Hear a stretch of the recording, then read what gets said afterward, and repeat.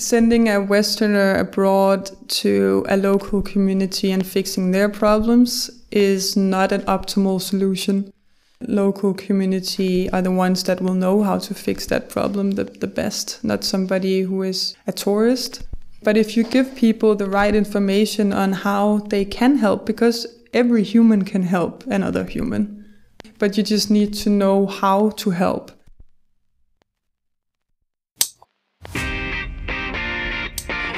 You are listening to the Startup Playground,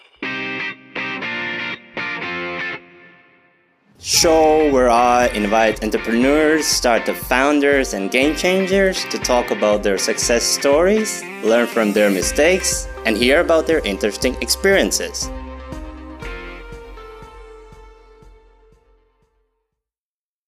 Welcome back. My name is Elvis, and this is Startup Playground Podcast. On this episode, we're gonna continue upon the topic. Me and Eva Kian, the co-founder of NGO Pilot, started last week, which was the complexity of volunteerism and the unregulated market. Hey Eva! Hi Elvis! How are you? I'm good. Nice to see you again. Thank you. I really enjoyed the last topic we started upon, and before we move into how we can solve this issue and where does NGO Pilot stands on all this, I had some questions from the listeners. And the first question is about volunteerism. Who is it really helping? Yeah, we talked about this a little bit in the last episode. Who is it really helping? Volunteerism is like you travel abroad to volunteer. So it's helping the volunteer themselves because they get an experience. They learn, regardless of how positive that experience is, you will still learn a lot because you are in a different culture than your own usually. So that's like for sure that volunteer will get something out of that. And then everyone who's profiting of it, it's helping them because of profit, that the volunteer is paying to go abroad usually. And then in some cases, when the projects are really sustainable, then it can benefit local communities a lot. But the project has to be sustainable. It has to make sense for the local community to have the project there, the volunteer project organization, and also to have the influence of the volunteers being there because they also come with a different culture. And there's a lot of do's and don'ts when you go abroad, and you have to be really in on that in order to make a positive impact also just by bringing your culture there and to not change a lot of things that the locals are not willing to change. As you've been also in the past doing volunteerism, yeah. Maybe you can tell me, because I can imagine what kind of jobs the volunteers does in these kind of countries, as in sanctuaries and elephant care. What are the jobs that mostly people do in these kind of, countries? So there's a high demand for volunteering in humanity, like basically working with people, children. A lot of volunteer jobs are teaching English, working in schools, or with orphanages. I think that's like the top favorite. And then it's with animal welfare, working at sanctuaries, and like specific jobs like that in a sanctuary. That could be maintenance work, building a bridge, gathering food, making sure everything's intact for the animals to thrive, stuff like that. And it can also be marketing jobs. There's a lot of different, it could be gather trash from the beach if it's like an environmental project. So a lot of different jobs, and the job types them itself will kind of tell us a little bit about how sustainable that is if they get volunteers of any type, because competencies has a big meaning in what job you do. If you teach English, you should have teaching experience. But then there's a question that after everything that you have described right now, it seems like, it's a free labor, which I consider as a charity, right? Right. But isn't it like creating this false charity? Because as we spoke the last episode, that we don't really know where the money goes. I mean, we know, but not all of it. Yeah. I don't know if we can call it like false charity, but it's definitely written as charity. How efficient that charity is, that's another thing. And then with the false charity of it, definitely I would say some projects are false NGOs that will tell you that they need your help in order to meet their goal of working under some purpose, but then not actually are moving towards that purpose, or more working in a linear direction or whatever, not like developing. You can't see my hand right now, but I'm going up and down to kind of show development. So that it's not really moving forward. If it's not moving forward, if it's not benefiting the local community, if they are not actually working under the purposes that they say they are, then I would say that it's a false NGO existing for other reasons. And what could be the other reasons that they're existing for? Obviously, when there's a lot of money involved, that would be a big motivational factor for some projects. But you really have to say a lot when talking about this, because there's not a lot of data on it. So you can't say for sure, Yeah. Okay. As we know that, voluntourism have become a trendy as a getaway because it combines feel and good travel. But sending a Western abroad to fix a local community crisis / issues really is the best way to help. So sending a Westerner abroad to a local community and fixing their problems is not an optimal solution. Local community are the ones that will know how to fix that problem the best, not somebody who is a tourist from Denmark. But if you give people the right information on how they can help, because every human can help another human, but you just need to know how to help. And that's where you need to learn about what's your own expectations. What do you want to get out from it? What is the actual problem of the community? And learn from the locals. Instead of you coming to teach them something, they will teach you how to help them. Or the provider of that travel will tell you how you can help. And first of all, looking at your competencies or the time you're able to go abroad. How long are you able to be in a country? So what jobs can you then actually help with? And that's what NGO Pilot wants to do, is to get people thinking about why is it that they are the right person to do that job, and how can they help? At the same time, also kind of knowing how to spot ethical projects. We will present 3 options for volunteers based on the time that they're available, the competencies they have, the expectations they have, and really talk to them about the mindset of how to do responsible volunteerism, so that they will know what they can expect. Preparation is a big part of this.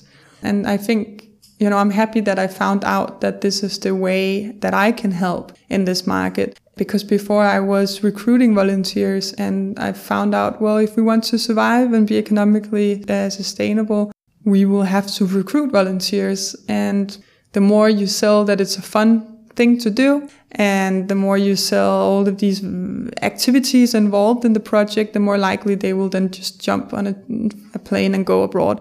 But then their influence might not be sustainable because you haven't prepared them enough. And the more time you spend on preparing and validating projects and all of that as an agent and as an agency, the more cost it will cost. It will cost a lot to make this sustainable for a person going abroad. So right now we are just taking all of that out of the equation and just giving consultancy on how to do sustainable volunteerism. But when are you thinking to move into the second step? Of gathering signatures Yes. and going to the UN? Yes. That I'm too scared to set a deadline for that, because it's a huge market to change.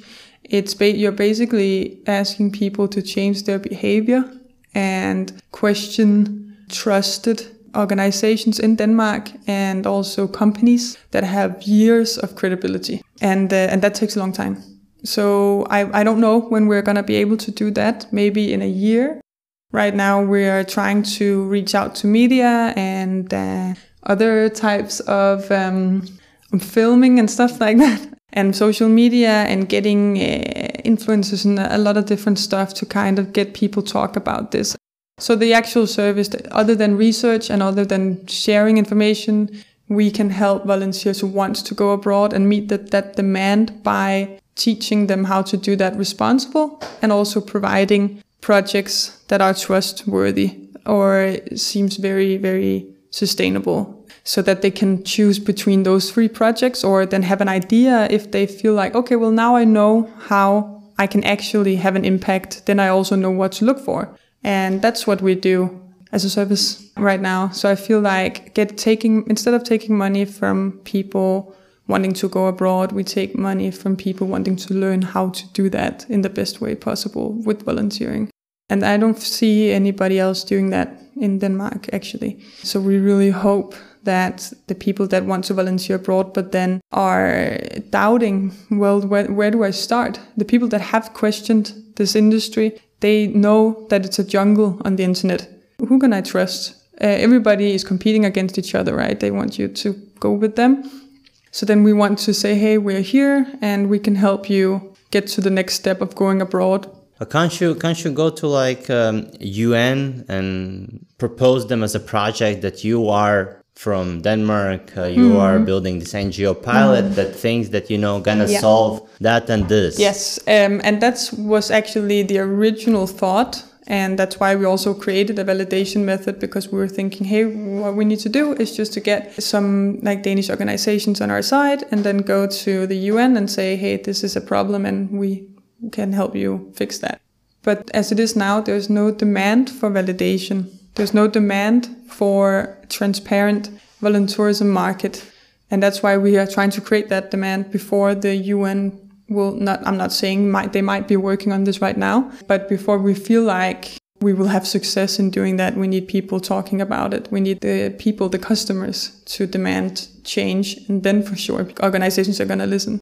Are you backed by any institutions currently in Denmark? Or Europe, backed up, supported financially or by labor or by extra hands or, No, I mean, I have a network of like in the startup industry or whatever here in Denmark. So we get a lot of free help from startups, companies also. And then I have a network of also other organizations that focus on responsible volunteerism. One in Germany and one in America, Learning Service, which is somebody who created a really good book for volunteering abroad. So we definitely get a lot of sparring or like advice from different people and organizations, but we don't have anybody supporting us financially right now. We are also in the starting phase, so that is understandable.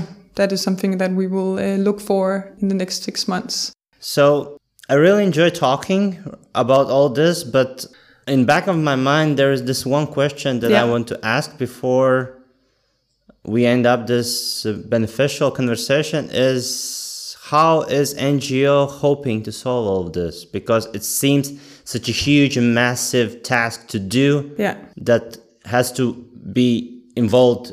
There has to be many people involved in it. Yeah. So how does NGO hoping to solve all this? I love that you call NGO Pilot just NGO Pilot. NGO Pilot. Like the short name. It is a massive task, absolutely. It's not something we can speed through, whatever it's called. It's probably like a life project. And we don't plan to solve all of it, absolutely not. But we are planning to get people now talking about it so that in future generations, that industry will look a whole lot different. But it's pushing the market, it's getting people to demand sustainability, just like in other types of industry, like we have with food. And in the business sector, companies that are starting to focus on sustainability rather than profit, or purpose and profit combined. So that has happened before in other industries, like with the Økomærket, this greener solutions to our world's crises, stuff like that. It's the same. We just now do it with volunteerism, and that takes a long time. But the first thing is just talking about it, proving people proving to people that there is a problem and letting people know that they can totally be a part of helping that solve that problem. Yeah. This is the second part of our conversation about, volunteerism and sustainability and how we can change the world for a better place. But I never asked you this one question. Okay. How did you all started? How did you get invested in all this? Because listening to you, it sounds you have a huge experience, but I never figured that out of why exactly you went into volunteerism or volunteerism. It's a good question because a little bit about me.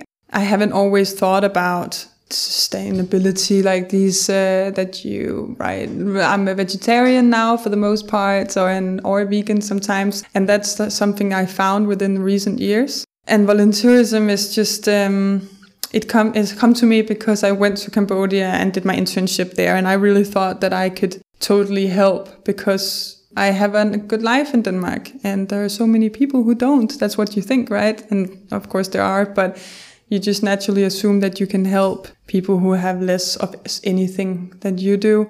Then coming to Cambodia, I first of all saw that the people that I was living with had a lot more peaceful life in some areas than me, and that made me doubt my own intentions. Was I really wishing to help them, or was I wishing to boost my own ego of who I wanted to be? And how was it? Then, I was there. I was with an NGO, an elephant sanctuary, and I started to see how there was many volunteers in that town.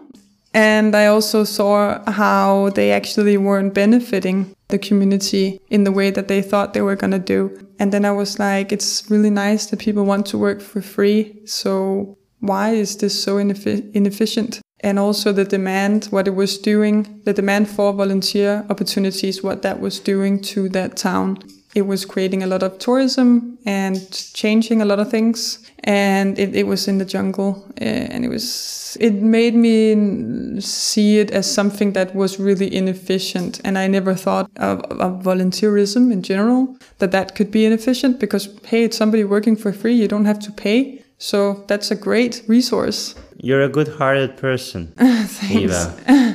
Yeah. So I don't know. I just I got interested in that it was so inefficient. In Denmark, it's such a big part of the Danish culture to volunteer.